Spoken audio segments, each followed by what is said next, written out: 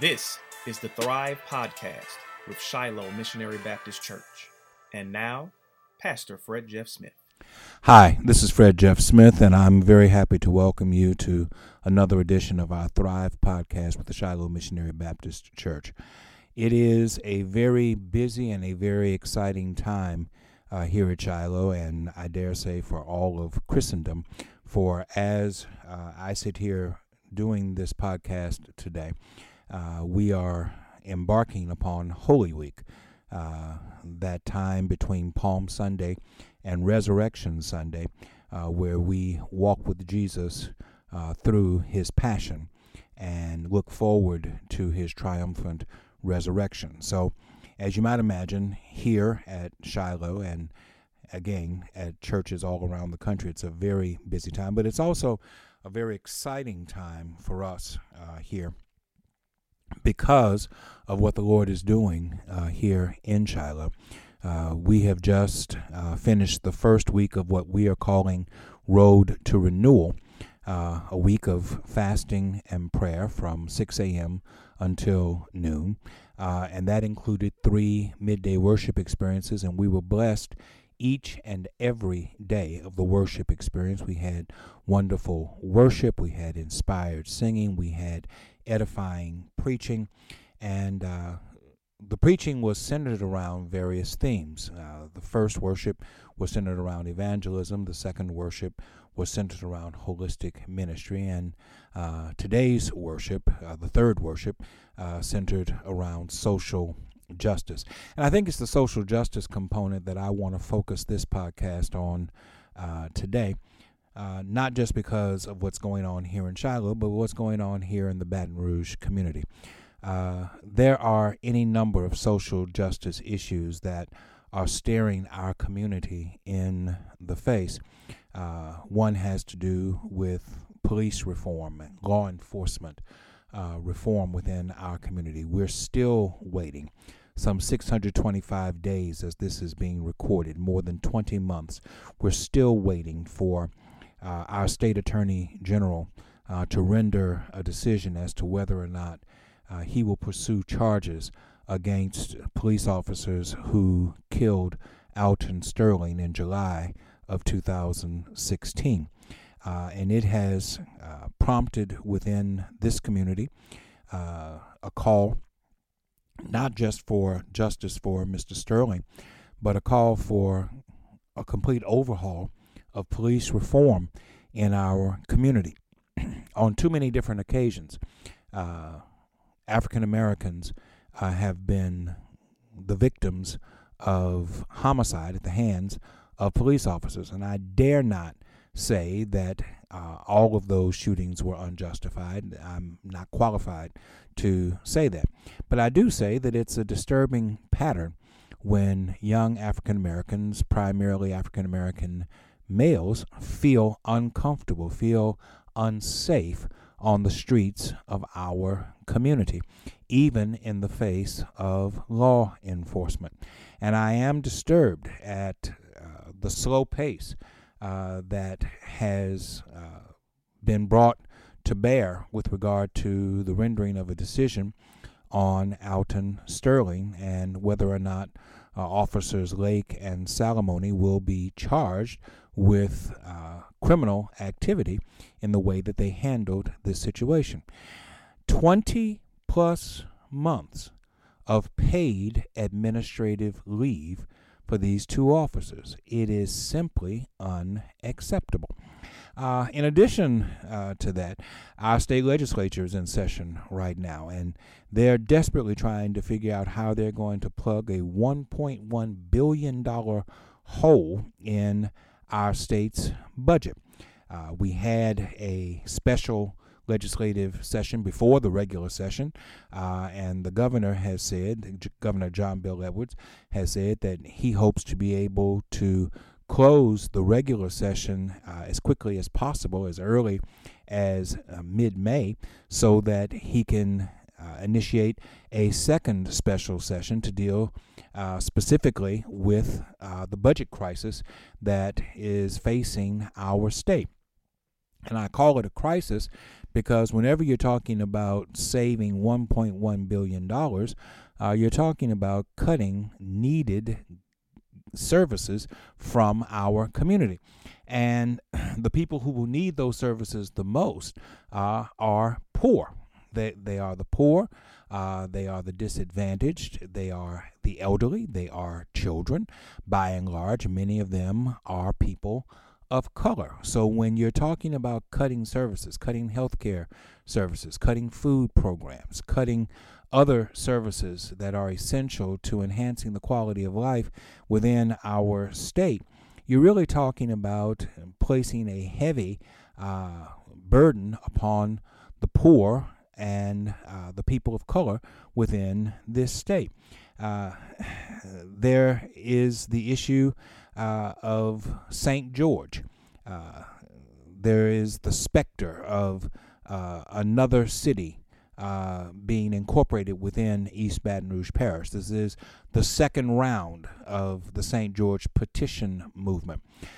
Some 106,000 people who live in the southeastern portion of the parish want to incorporate, not because they feel just a burdening need to have a city of their own, but they're doing it specifically for a divisive reason, because they want an independent school system set apart from the East Baton Rouge Parish school system. Don't let anybody tell you that this is for any other reason than people who live in that part of the parish want to have an independent school district. And the purpose for the independent school district is so that they can have a white majority school district, because the overwhelming majority of those who live in the St. George area, the proposed St. George area, are white people who have become tired or perhaps become economically wearied by having to send their children to private and parochial schools so that their children are not engaged in the public schools of East Baton Rouge Parish. And somebody will ask, well, why do they have to go to private and parochial schools? Well, they have to because they don't want their children associating with African American and other children of color in the public school system. They will use the argument that the public school system is broken, that the public school system is inferior, that they don't have the access to the best possible schools in their area. That's all bogus. The truth of the matter is they want a school where they are the majority, where not where black people aren't welcome, but where black people are definitely the minority within the school system, and they see this as the means by which to accomplish it. That is a social justice issue. The social justice issue, keeping it on the issue of schools, has to do with the school tax renewal that will be coming up for vote very shortly in this parish, April 28th to be exact. We're going to be asked to renew a tax millage within our parish to fund schools in three separate ways. One portion has to do with teacher pay raises, teacher and staff pay raises. One has to do with truancy programs, and one has to do with funding new and improved facilities within the East Baton Rouge Parish school system. It is a 10-year millage. It is the renewal of a tax, and as I understand it, it's just the third renewal of such a tax. And anybody who tells you that a tax is temporary doesn't live in the state of Louisiana, because once it gets voted in, it stays here forever. But it's not that there's a problem with taxing yourself. If you want good schools, then you have to be willing to pay for them. And since Louisiana has no desire to lower the homestead exemption from $75,000 to a more reasonable amount of money so that we pay more in property taxes, we continue to use regressive taxes such as sales taxes and millages in order to fund goods and services that our government provides for us. That's an argument for another day about lowering the homestead exemption. It dates all the way back to Huey Long, and the last governor who dared approach dealing with the homestead exemption was Buddy Roemer, and he was a one-term governor because he approached the issue of homestead exemption. But if we're going to tax ourselves the way that we are, then we need to be sure that what we are doing is in the best interest of the overall parish. And I have grave concerns about how this millage intends to be used. Not the propositions themselves, but what we're going to do within the proposition. Of course, we want to see teachers and staff people get better pay, more competitive pay with other parishes around us. And of course, we want to do what we can to curb truancy within our school system. But when you're talking about spending money for facilities, you have to ask the question, where are the facilities going to go? Going back to the St. George issue, if we decide that we're going to purchase land and build facilities in the area that is proposed to be St. George, and if the St. George proponents are successful in incorporating, in getting the number of signatures necessary, in winning the vote, and in developing their own city, and after that their own school system, then we're saying that 5 to 10 years from now, the schools that we're talking about building now will no longer be a part of the East Baton Rouge Parish school system. They will be a part of the St. George Independent School System. And I don't believe that it is appropriate to ask for the members of this parish, across the length and breadth of this parish, to pay for schools that ultimately will not belong to the East Baton Rouge Parish school system. So that is a social justice issue. The industrial tax exemption program, which is before the state legislature right now, and how it is going to be utilized. What is the industrial tax exemption program? It allows for corporations to be exempted from certain taxes if they put in so much facility enhancement and expansion within their corporations. But what has been discovered is that these tax incentives that have been given to these corporations have been to the detriment of the people of the state of Louisiana. And the governor wisely and progressively and aggressively decided that he would not just give a blanket pass to corporations with regard to paying taxes, but that he would allow every community to decide within its own parish structure how those monies would be determined, whether or not every corporation will receive a tax incentive from the efforts of what they are trying to do. Stop. Is that a bother? Cool. Okay. Got to get back on the roll I was on. So, then the issue becomes whether or not an Exxon Mobil or some other corporation within our parish that decides to do an expansion should be given a tax incentive for doing so, even when the expansion does not provide anything in the way of jobs or employment within our community. There was something in the paper the other day about the fact that Exxon Mobil has been exempted from more than $300 million in taxes over the last 10 years. Well, you take that $300 million number and put that against the number that exists for Proposition 2 of the school tax renewal, which is specific for teacher pay raises, teacher and staff pay raises, and the numbers are almost exactly the same. So what that says is, if ExxonMobil were a good corporate citizen of East Baton Rouge Parish, then there would be no need for us to continue to use regressive taxes and millages in order to support our school system. That pay raises would have been already taken care of by the taxes paid by ExxonMobil. It's not just taxes for school teachers. Infrastructure in this community is horrible. Anyone who has to get across this parish knows that at a certain time of day, they're simply going to have a terrible time doing that. I bring all these issues up because all of these issues are more than just community issues. They're more than just political issues.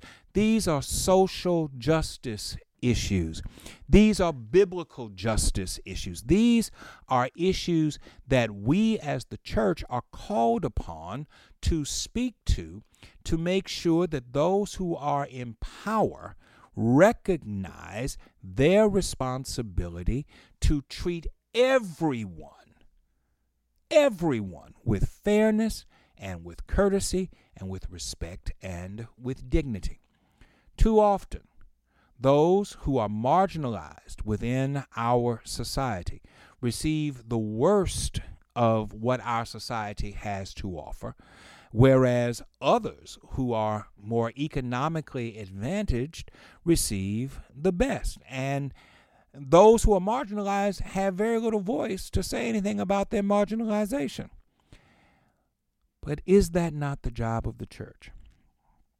To stand up for the least, for the last, for the left out, for the black and the brown and the poor, for those who have the least in the way of academic credentials, for those who have the least with regard to occupational opportunities and achievements? Is it not the responsibility of the church to stand up for them and speak to those in power and demand in the name of Jesus Christ that everyone be treated equitably and that we distribute the goods and services that are entrusted to us in a way that meets the needs of everyone? It's biblical. It's New Testament church. Read Acts chapter 2. For those who are listening to this and say, this has nothing to do with religion, this has nothing to do with God. Certainly it does.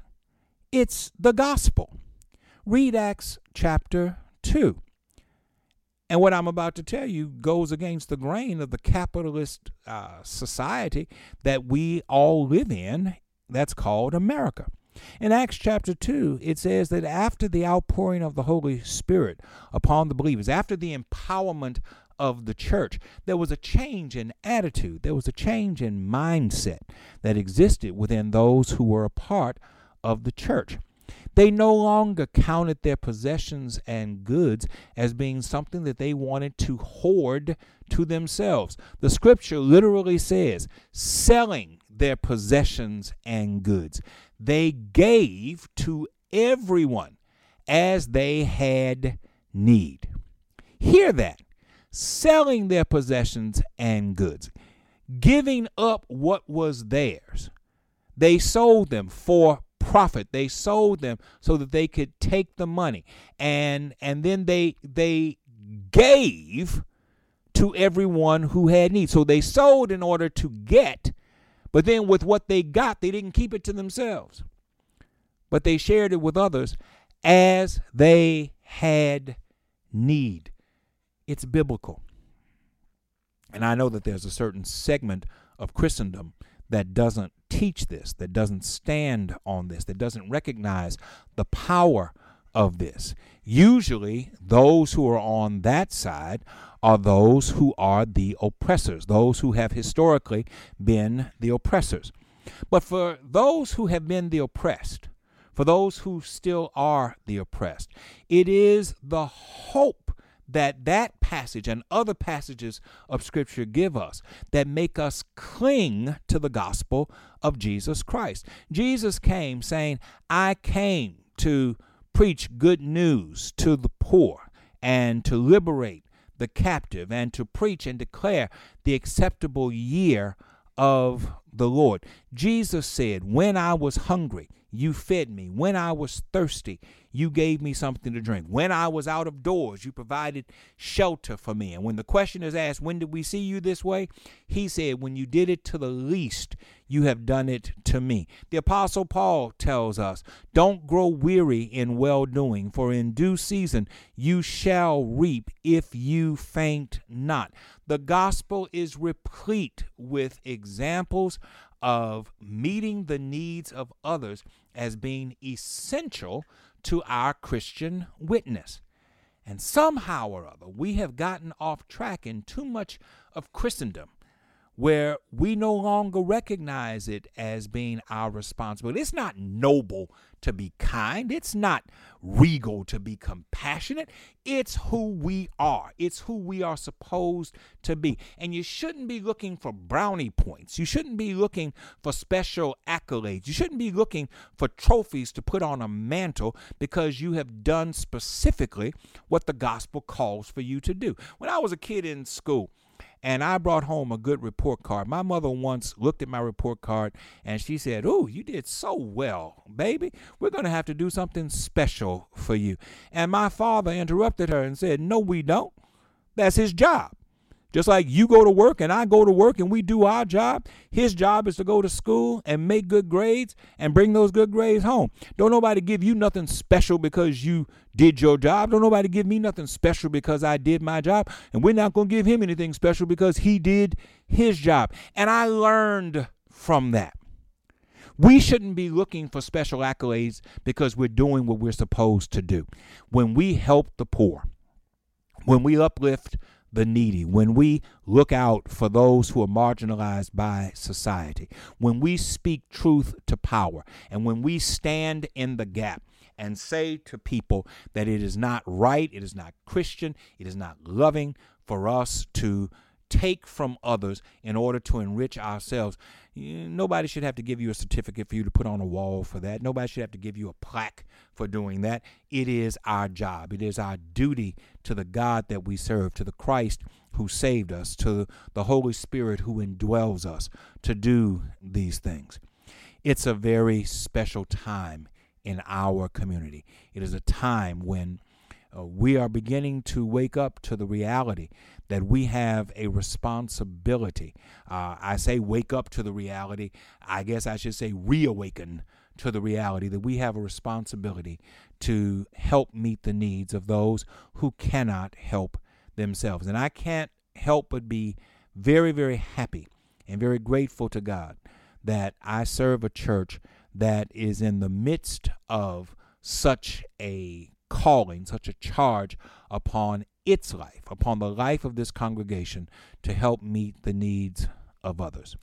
I hope you have a wonderful Resurrection Sunday, and I look forward to your tuning in again to another edition of the Thrive Podcast with the Shiloh Missionary Baptist Church.